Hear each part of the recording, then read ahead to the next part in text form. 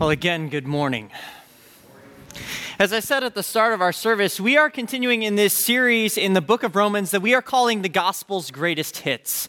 And the reason we're spending time in this book is because of the fact that it is within the book of Romans that we get an amazing summary of what it means to be a Christian.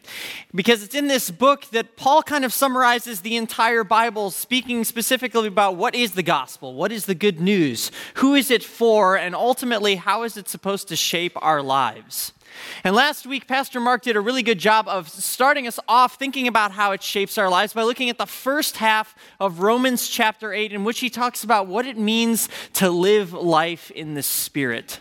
How God's Spirit guides us and sustains us as we go about our day-to-day lives. And we're going to be kind of continuing with that theme this morning. But I want to take a few moments just that we might allow God to prepare our hearts and our minds to receive the message He has for us. So would you please bow your heads and pray with me? Let's pray together. Lord God, we give you thanks that you have brought us together this morning. That it is your desire to teach us, to help us to know you, and to help us to grow into the people that you've called us to be. And so, Lord, we would ask this morning that you would open our hearts and minds to receive the message that you have for us. And Lord, I pray that the words of my lips and the meditation of my heart would be pleasing in your sight, O God, who is indeed our rock and our Redeemer. Amen. So I want to start by asking a question. What do you want to be when you grow up? I mean, this is a question that we often ask our kids, right? We sit around the kitchen table, we ask our kids from time to time, what do you want to be when you grow up? And what I love about listening to kids is how often that answer will change. I mean, when I look back at my own childhood, there are countless things that I wanted to be. First, I wanted to be a paleontologist because I wanted to dig up dinosaur bones. And then I saw Indiana Jones. So I wanted to be an archaeologist because I thought that that's what archaeologists did, was they went on adventures and punched Nazis and, always got the girl and the cool treasure at the end. But, you ask a kid year to year to year, and it's always going to change. In fact, I love asking my kids what they're going to be. I'm trying to remember what my son has said. I think what he said is that he wants to be a race car driving pastor who's also an astronaut on the side. I think those are his career goals. I said, what do you want to be when you grow up? He's like, I want to be a race car driving pastor, but I also want to go to Saturn. It's like, nice. It's kind of cute. It's cute to ask our kids the questions, what do you want to be when you grow up? But it's important for our text this morning. It's important for our text this morning because, as Pastor Mark shared last week, Romans chapter 8 tells us something about who we are. In Romans 8, one of the things that Paul tells us is he says that we are heirs of God and co-heirs with Christ. What that means is that we are children who one day are going to grow up into something. And so that question of what do you want to be when you grow up is a very important question, a very pertinent question for us, especially as we're looking at Romans chapter 8, verses 18 and following, because it's here that Paul gives us a glimpse of what we are intended to grow up into. And it's a very important question because while it may be cute to ask our children, I think that there are many adults who also wrestle with this question of who am I supposed to be? In fact, I remember when I was in college sitting down at the kitchen table talking with my dad. And I was wrestling with my major. I was trying to decide, do I want to stay in the program that I'm in? Should I switch to another program? I was just kind of going back and forth because I wasn't sure. And one of the things that my dad said is, he said, Nick, I always thought it was ridiculous that we would tell young people at the age of 18 that you need to decide what your career is going to be for the rest of your life. He said, I think that's silly because, I'm in my late 40s and I'm still trying to figure out what I'm going to be when I grow up. And I think that's true, that there are many of us who wonder, who am I supposed to be? What is the life that I'm leading pointing me toward? Where am I called to go? And the reason why we ask that question is because, honestly, we don't know. We think it might be our job and our career, but then that career ends, and then we ask the question, okay, so now what? Now what am I supposed to do? I think part of the reason so many people live aimless lives is because we don't have a clear picture of what the end is supposed to be all about.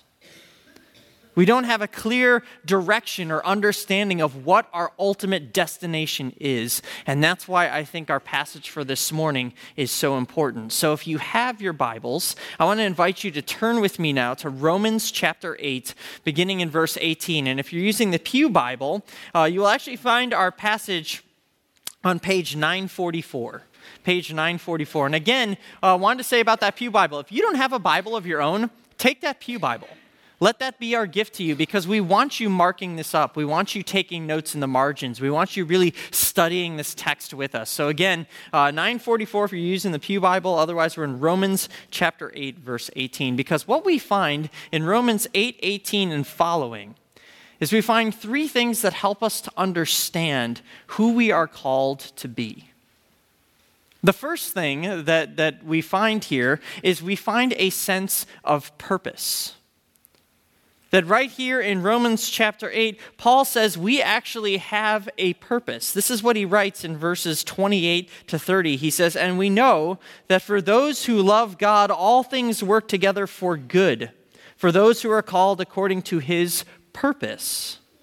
For those whom he foreknew, he also predestined to be conformed to the image of his Son, in order that he might be the firstborn among many brothers.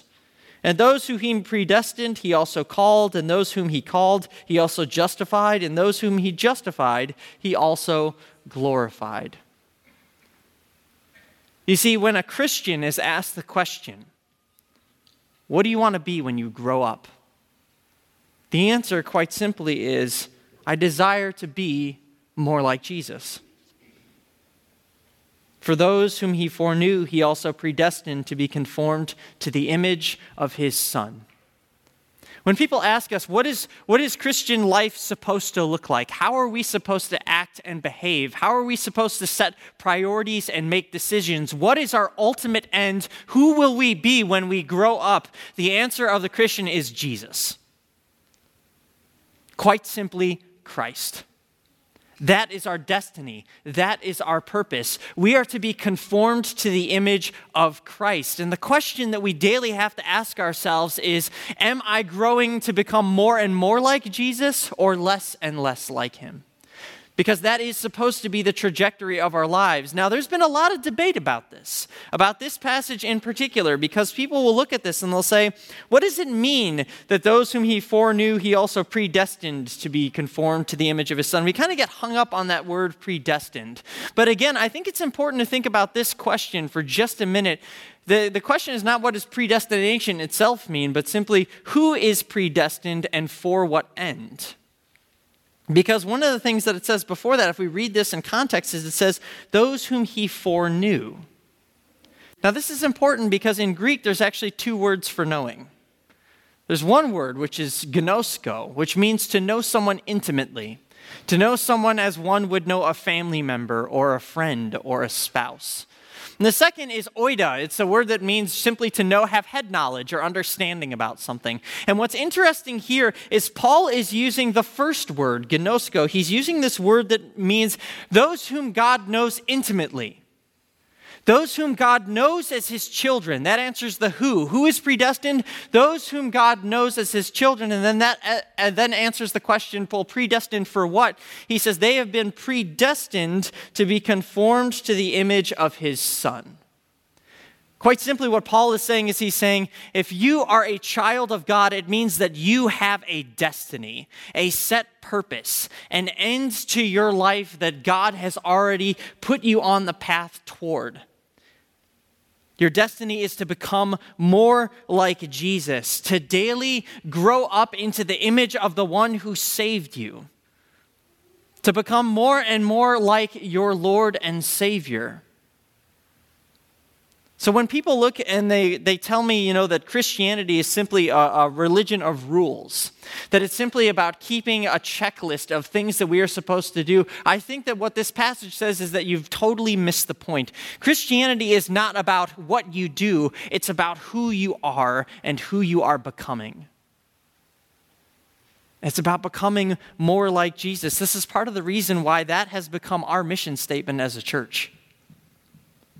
People say, what's your mission statement? What does it mean to be a part of Trinity? I say, well, quite simply, we are called to look, live, and love more like Jesus and to help others do the same. That's it. And the reason why is because of this text. Who am I supposed to be? What kind of life am I supposed to lead? The answer that Paul gives is, he says, you are supposed to become more like Christ. That's your purpose. That's the reason that he saved you. That is the end that he has in mind, is that you would become more like him. And imagine just for a moment that you actually started your day knowing that. How would your day change if in the morning when you woke up, you got down on your knees and you simply said, God, help me today to become more like Jesus. Lord, align my heart, my attitudes, my actions, and my thinking, that they would more and more reflect the character of your Son. You see, I think when we have a purpose, when we have a trajectory in life, when we have this clear picture of who we are and who we're supposed to be, of what our ultimate end and destiny is, it does reshape the day-to-day choices that we make. To ask the question, what would Jesus do today if he were in my shoes? What choices would he make? What relationships would he pursue? How would he interact with the people that he meets? You see, that is our purpose. That's our calling, is to become more like Christ. And so we begin our day saying, Lord, help me live into that purpose. But the second gift that we get that helps us as we think about growing up into Christ is we receive the gift of patience. We receive the gift of patience. Listen to this. This is verses 18 to 27. He says, for I consider the sufferings of this present time are not worth comparing to the glory that is to be revealed to us. For the creation waits with eager longing for the revealing of the sons of God. For creation was subjected to futility, not willingly, but because of him who subjected it, in hope that the creation itself would be set free from its bondage to corruption and obtain the freedom of the glory of the children of God. We know that the whole of creation has been groaning together in the pains of childbirth until now. Not only the creation, but we ourselves who have the first fruits of the Spirit groan inwardly as we wait eagerly for adoption as sons, the redemption of our bodies. For in this hope we were saved. Now, hope that is seen is not hope, for who hopes for what he sees? But if we hope for what we do not see, we wait for it with patience. We wait for it with patience.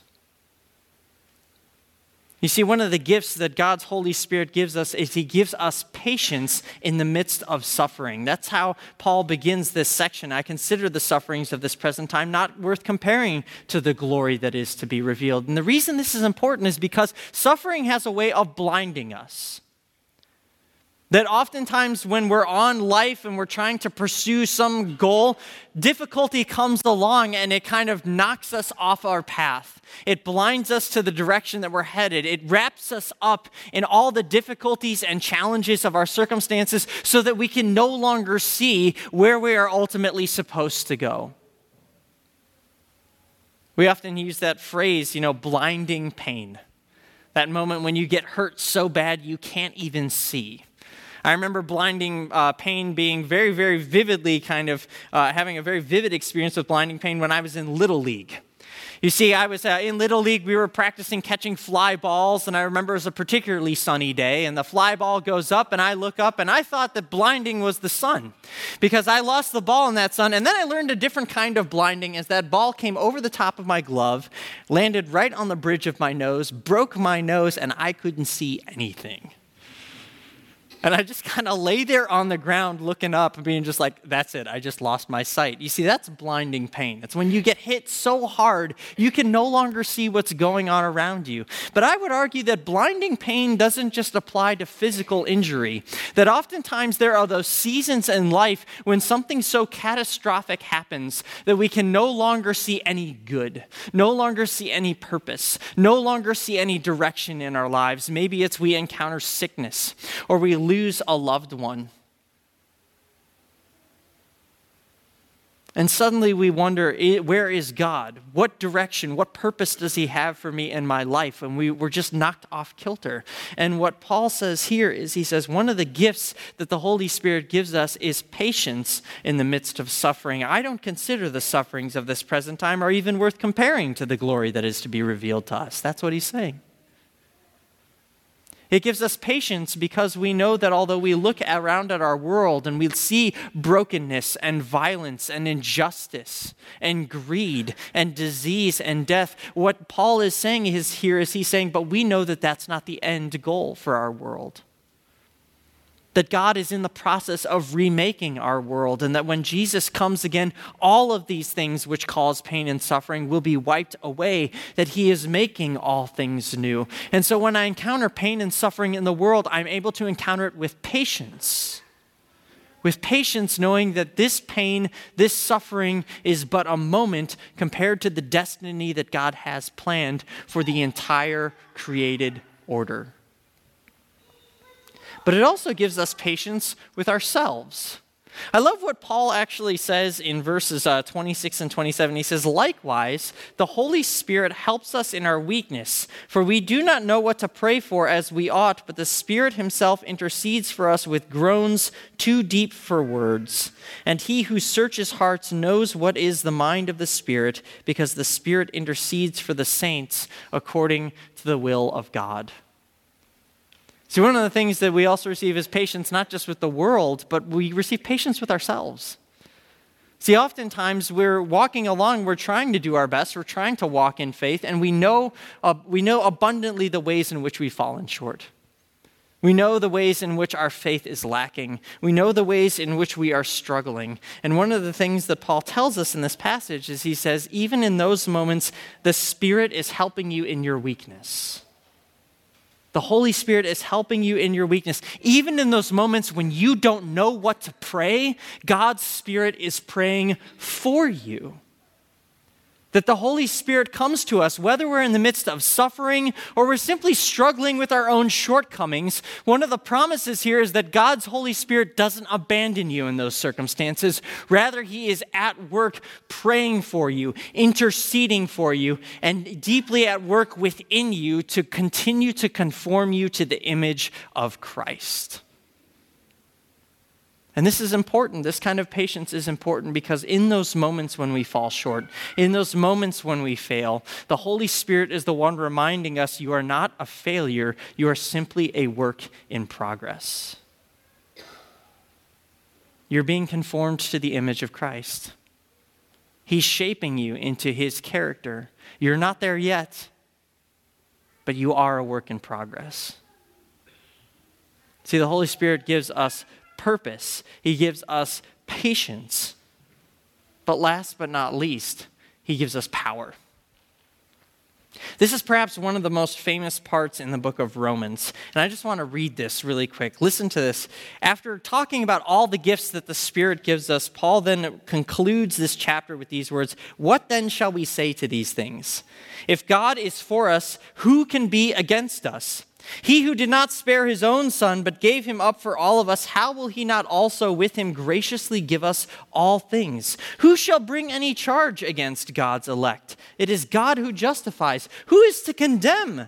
Christ Jesus is the one who died, more than that, who is raised, who is at the right hand of God, who indeed is interceding for us.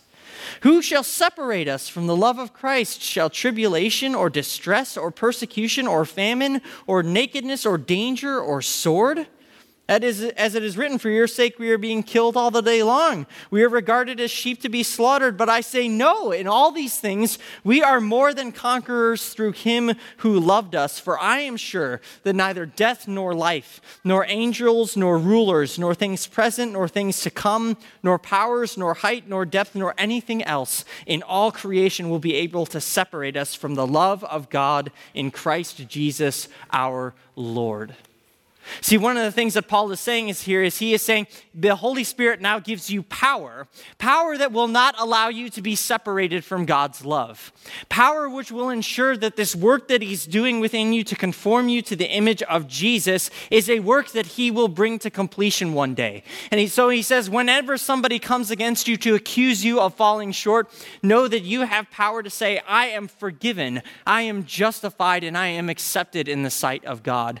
That in those moments when you feel like you are falling short because of your own weakness and your own struggles, you have the Holy Spirit who dwells within you, who is interceding for you, who is reminding you of God's love, and who is helping you to grow. And in those moments when you encounter suffering and pain and trial and hardship, the Spirit is the one standing by your side and dwelling within you to say, this is not the end.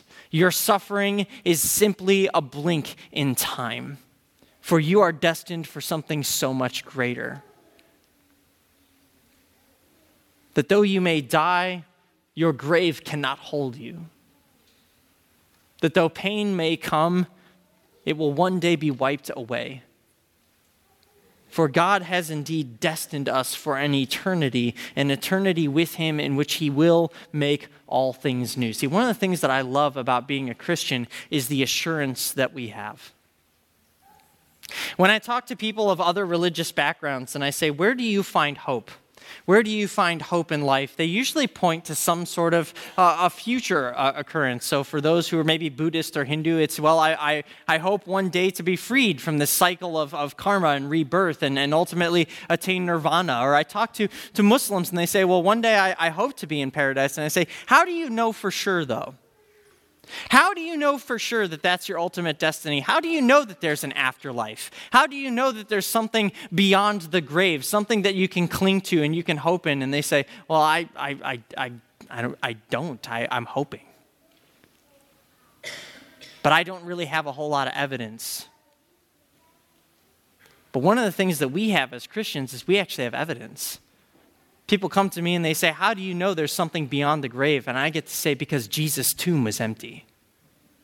They say, how do you know that there's a resurrection from the dead? Because Jesus Christ himself rose from the dead in time and in space. You want to know for sure that life eternal exists? You want to know for sure that death is not the end? You need only look to that empty tomb in AD 30 to know the fact that God is indeed powerful enough to raise people from the dead. When we say we have hope, it's not a pie in the sky hope. It's not wishful thinking. It's something that clings to the reality of what God has already done. And that's why Paul says these things. He says, Christ Jesus, the one who died, and more than that, who was raised, who is at the right hand of God, who indeed is interceding for us. And so because Jesus is risen from the dead, I know for certain that neither death nor life, angels nor rulers, things present or things to come, height nor depth nor anything else in all creation is able to separate me from the love of God that is in Christ Jesus my Lord. That's a powerful statement. That's a powerful reality. It allows us to move forward boldly and bravely into a world that is broken, into a world in which we will face trials and temptations, into a world of pain and suffering. And we get to say with boldness and with confidence, I know how this story ends. And so today I can step out my door with purpose, with peace, and with power. That is the hope for which we are destined. That's the reason Paul says in all these things, we are more than conquerors through him who loved us. Because if you are immortal, then what can this life possibly throw at you? Children, yes, but children of our Heavenly Father. Children, yes, but co-heirs with Christ. Children, yes, but children who will one day grow up to be more than conquerors through Christ Jesus, through him who loved us. My prayer for us this morning is that in those moments when we encounter suffering, when we struggle with our own weaknesses, when we're wondering what our purpose would be, that we would look back at Romans 8 and we would look to the image of Christ and we would simply say, I know what my destiny is. I know who I will be when I grow up. I will be more like Jesus.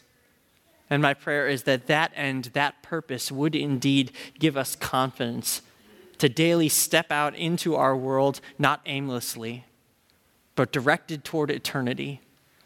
And that those we encounter would come to know the peace and the power and the purpose that only comes through knowing Jesus Christ. And it's with that in mind that I'd invite you to pray with me. Let's pray together. Lord Jesus, we give you thanks that you have indeed saved us for a great purpose. And that by your Holy Spirit dwelling within us, we know that we can have peace and patience in a broken world. And so, Lord, in those moments when we're distracted and blinded by difficulty and trial, may we remember you. May we set our eyes and our hope on you. For it is in you that we do indeed have all of our hope, all of our confidence. It's in your name, Lord Jesus, that we pray. Amen.